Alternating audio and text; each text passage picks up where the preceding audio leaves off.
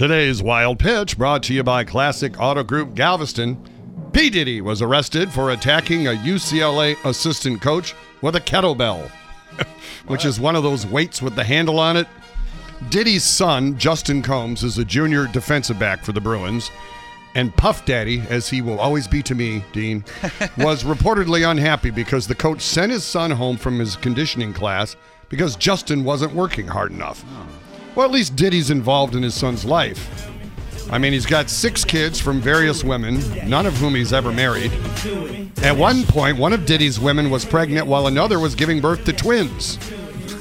So if the question is Diddy, the answer is yes. Puff Daddy was charged with 3 counts of assault with a deadly weapon. And it's not the first time either. He's been assaulting my ears for years. That's today's Wild Pitch.